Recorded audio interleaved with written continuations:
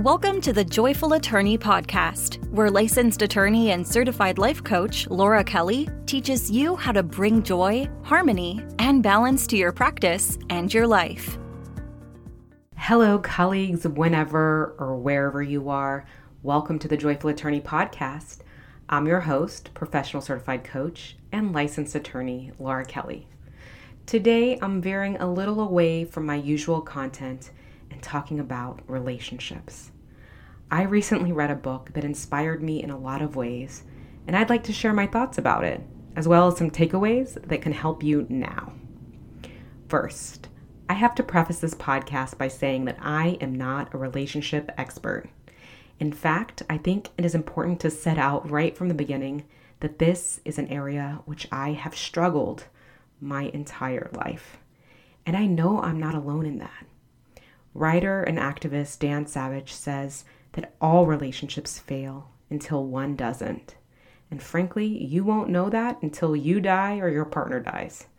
And a relationship failure does not mean that you are a failure.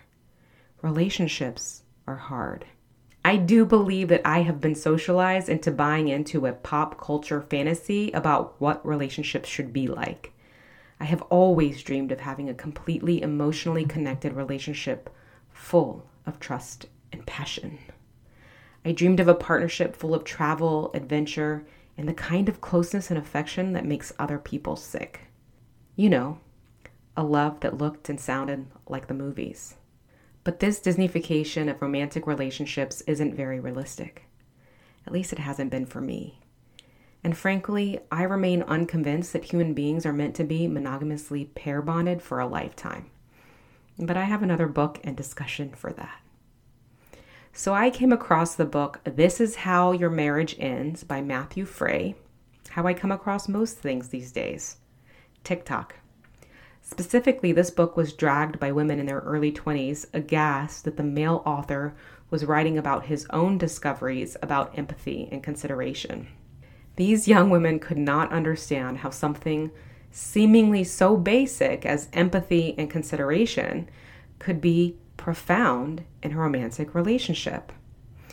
And as a 41-year-old woman who has fought this battle in just about every single relationship I've had, trust me when I say that I am absolutely grateful that Matthew Frey made this discovery through his own personal development, and even more grateful that he decided to write about it. And frankly, I hope these women never have to deal with the same questions of empathy and consideration in romantic relationships that I have. But unfortunately, I think that's unlikely. Now, as I will discuss more later, I don't believe the people who need to read this book will read it. I also don't believe that empathy and consideration can be developed from reading a book. But we don't create change by doing nothing. And I think this book is a tremendous effort into helping heal relationships that are headed for divorce. Another caveat. This book is aimed at heteronormative relationships. This is also my experience, and so this is how I will frame the conversation. I hope you understand that this is not to exclude, but rather to frame the conversation around my own personal experience and what I know and understand. As always, your mileage may vary, and frankly, I hope it does. Matthew Frey writes this book from his personal experience as a straight white man who saw himself as a good person, a good father, and a good husband. He could never quite understand why his wife constantly complained. He loved his wife and never intentionally hurt her. But over time, his behaviors, by failing to empathize with her perspective or consider her needs, eroded trust over time. And she left him, and now they are co-parenting their son from separate homes. He starts the book with this premise. Romantic partners are spouses who frequently, if not always, remember to consider each other in their decision-making each day, are the kind of people who trust one another and who trust that their partnership or marriage will go the distance. He then describes a pattern that tends to happen in romantic relationships that demonstrates a lack of consideration that ultimately erodes trust to a point that the relationship must end or become very unhappy. And this is how his own marriage ended. This pattern is one that I find to be extremely familiar in my romantic relationships. He calls it the invalidation triple threat. Something would happen that his wife would complain about, and the invalidation triple threat would go something like this. Number 1, my wife's thoughts were wrong. Number 2, my wife's feelings were wrong. And number 3, the justifiable defense. Now, when he thought my wife's thoughts were wrong, what he was doing was judging her recollection of events and perceptions of reality as fundamentally flawed. And then when he was saying his wife's feelings were wrong, he was judging her emotional experiences to be out of alignment with what he perceived to be a fair or appropriate response. And then when he gave this justifiable defense, he was defending or explaining his own actions to her. He describes how the 3 invalidation threats work in concert like this. If you understood the situation as I understood it, you would clearly see that I am innocent of all wrongdoing, so you shouldn't feel bad. And if you're going to feel bad anyway, you shouldn't feel bad toward me because it was all one big misunderstanding. And what I would add is the invalidation nail in the coffin. This is what I'm adding to the conversation. It's so unfair that you're upset at me when you're the one being over-emotional and oversensitive. So we'll just let Matthew Frey know that I think there's an invalidation quadruple threat. Now, how familiar does this sound to you, dear listener? I know I can understand how damaging this type of invalidation is to a relationship because I have experienced it. And I know so many people have experienced it because we hear all the time about partners who gaslight and invalidate.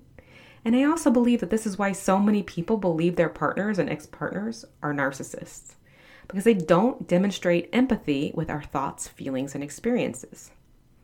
But I think it's worth noting that narcissistic personality disorder is so much more than the tendency of a partner to invalidate us, be inconsiderate, and lack empathy.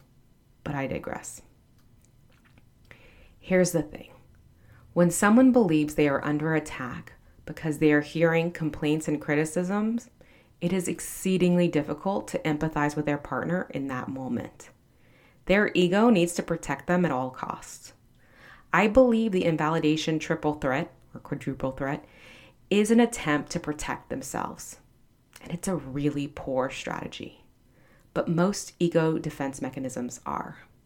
This book does an excellent job of showing the largely male target audience why doing the work of being considerate and empathetic, even in these difficult moments, would benefit them, their partners, their children, and their marriages. And I really think he does an excellent job of it. This book could be revolutionary. Men fare so much better in happy marriages. Women fare so much better in happy marriages. And children fare so much better in happy marriages. So let's make happy marriages. You with me? It's not that easy, is it? And I have been the woman begging her partner to read a book, to do the work, to go to counseling. I have begged for empathy, for consideration, begged, pleaded, and in my experience, none of that works. I want to illustrate the predicament with a very real-life situation I experienced many years ago. Let's call it the soup incident. I was dating a man who I knew was absolutely enamored with me. Well, insofar as anyone could truly know. He had invited me to spend some time with him at his home after work. We were in that stage of dating where you wanted to spend every second with the other person. So I headed over to his house about 6:30 directly after work. I had assumed we'd be having dinner together. After saying our hellos and catching up, he had said he had picked himself up some soup for dinner and was going to eat it. And I said, "Oh, and what am I having for dinner?" And he looked at me like I had two heads. He suggested that I could order something because he was too tired to cook. hence the soup. This incident was well over 4 years ago, and the hurt I felt in that moment is still palpable. As I write this, I can feel the tears welling up and my cheeks getting hot. Why wouldn't he make sure that I had dinner too? Surely he knew I would need to eat. I couldn't believe the lack of thoughtfulness or consideration for me. This was our first fight, and it would not be our last. In fact, the same pattern of what I perceived to be a lack of empathy and consideration would be something that would be repeated over the course of the relationship. I absolutely felt invalidated. It was crazy making. I could not understand how someone who purported to love me would seemingly constantly not consider my feelings. And when I would inevitably get upset, I was too emotional, too sensitive, and yes, crazy. And I found myself begging for empathy. And I wrote emails, I bought books, I tried classes and counseling, but we could not break the pattern. And so while I wholeheartedly endorse this book and others like it, including Anything by the Gottmans, I have to tell you, unfortunately, if you're a regular listener to this podcast, I doubt very seriously that you are the target audience for this book. And I'm sorry to say that we cannot control other people's behavior. And as much as we try to convince or cajole our romantic partners to do the work with us, I'm afraid that we just cannot make them. And even if we can convince them to read the book or go to counseling or take the class or go on the retreat, you cannot force a mindset change. Indeed, Matthew Frey had his own breakthrough by doing the work himself after his divorce. Try as you might, but I can tell you from personal experience, the more you try, the more frustrated you become, the less likely salvaging the relationship becomes possible. There is another way, of course, and that is for you to do your own work, for you to develop self-compassion, and for you to develop emotional resilience.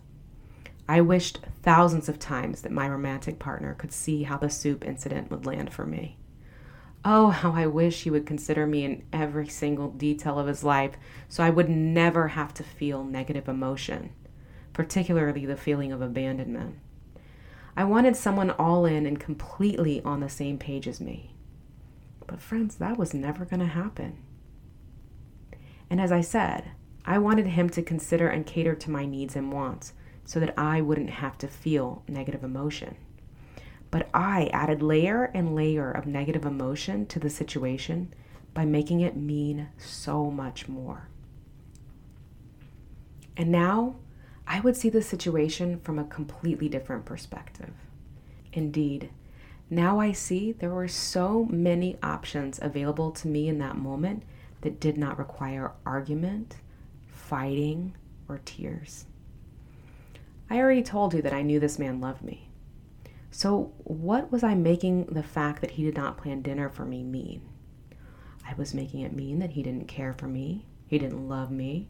Maybe in that moment I thought he was using me for sex. Maybe I thought that I had sacrificed my evening to spend with him and he couldn't make the sacrifice of getting me soup. All of these thoughts, none of which were absolutely true, or at least none of which I could know were absolutely true, all of which served to hurt me more. In the end, the relationship was poisoned by these battles. What if, instead of making it mean all those things, I had thought he had a long day at work and wanted some soup and knew I was a grown adult woman who could get my own dinner? What if I let go of the story I had created about the soup? What if I were 100% responsible for my negative emotions?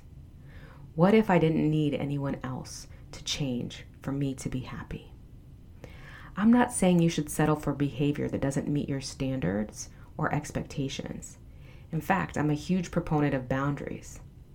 What I'm saying is that the attempt or desire to fight about it, to convince people to be more considerate and empathetic, The demands, the anger, the frustration, the resentment, all of that is what makes the relationship toxic. I'm a proponent of setting your standard and walking away if it's not met. And if it isn't met early in the relationship, I can guarantee you it won't be met later in the relationship. In fact, if I had to do it over, I could have decided that this was a boundary violation.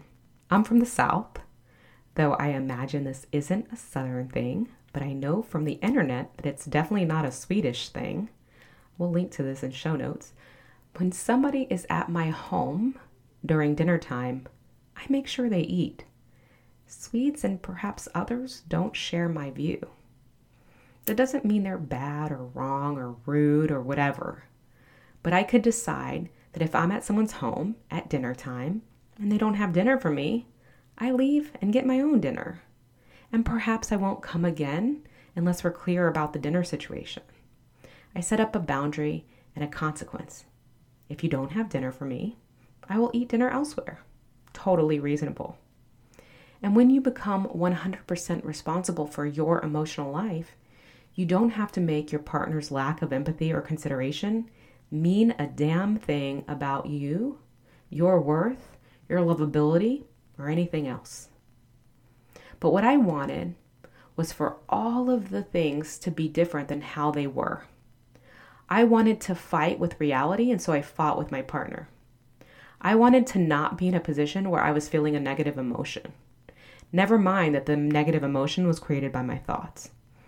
No, I wanted what I wanted when I wanted it. I wanted to spend quality time with my boyfriend and have dinner together. I didn't want to leave and get my own dinner. Instead, we spent the evening arguing. You see what I'm saying? Matthew Frey points out that 70% of second marriages end in divorce. So these lessons don't learn themselves. I want to say this. Being a partner who is considerate and empathetic is amazing, and it's totally worth it. I highly suggest doing the work in Matthew Frey's book. And I highly suggest doing the thought work to take personal responsibility for your thoughts and feelings. Imagine two people going into a relationship with consideration and empathy, as well as healthy boundaries and complete responsibility for our own feelings and emotions. That's the stuff my fantasies are made of. In the meantime, I'm developing that level of trust and integrity with myself. And if you're interested in learning how to do thought work in order to take personal responsibility for your thoughts and emotions, then I invite you to join me at Joyful on Demand. It is a truly unique subscription-based group coaching experience designed specifically for legal professionals by a legal professional. The lessons we constantly learn about our thoughts, feelings, actions, results, and boundaries have the power to transform both our personal and professional lives. And that's the key focus of the Joyful on Demand program. We go through this incredible journey of self-exploration together as a supportive, nurturing community with weekly group coaching calls, as well as 24/7 access to a wealth of information on thought work, mindfulness, time management, creating boundaries, diffusing emotional triggers, and so much more. As a valued podcast listener, you can access the first month absolutely free with the code JOYFUL in all caps, so you have nothing to lose and everything to gain. Just go to www.thejoyfulattorney.com/joyfulondemand to find out more. And my final tip is this. If you are someone who would like your partner to read this book, I would suggest purchasing it in paperback or hardback, reading it and leaving it on the coffee table. Don't say anything. I think the title speaks for itself. And if somebody's interested in reading the book, they will definitely pick it up. Until next time, stay joyful. Learn more about how you can work with Laura Kelly by going to thejoyfulattorney.com. Thank you for listening.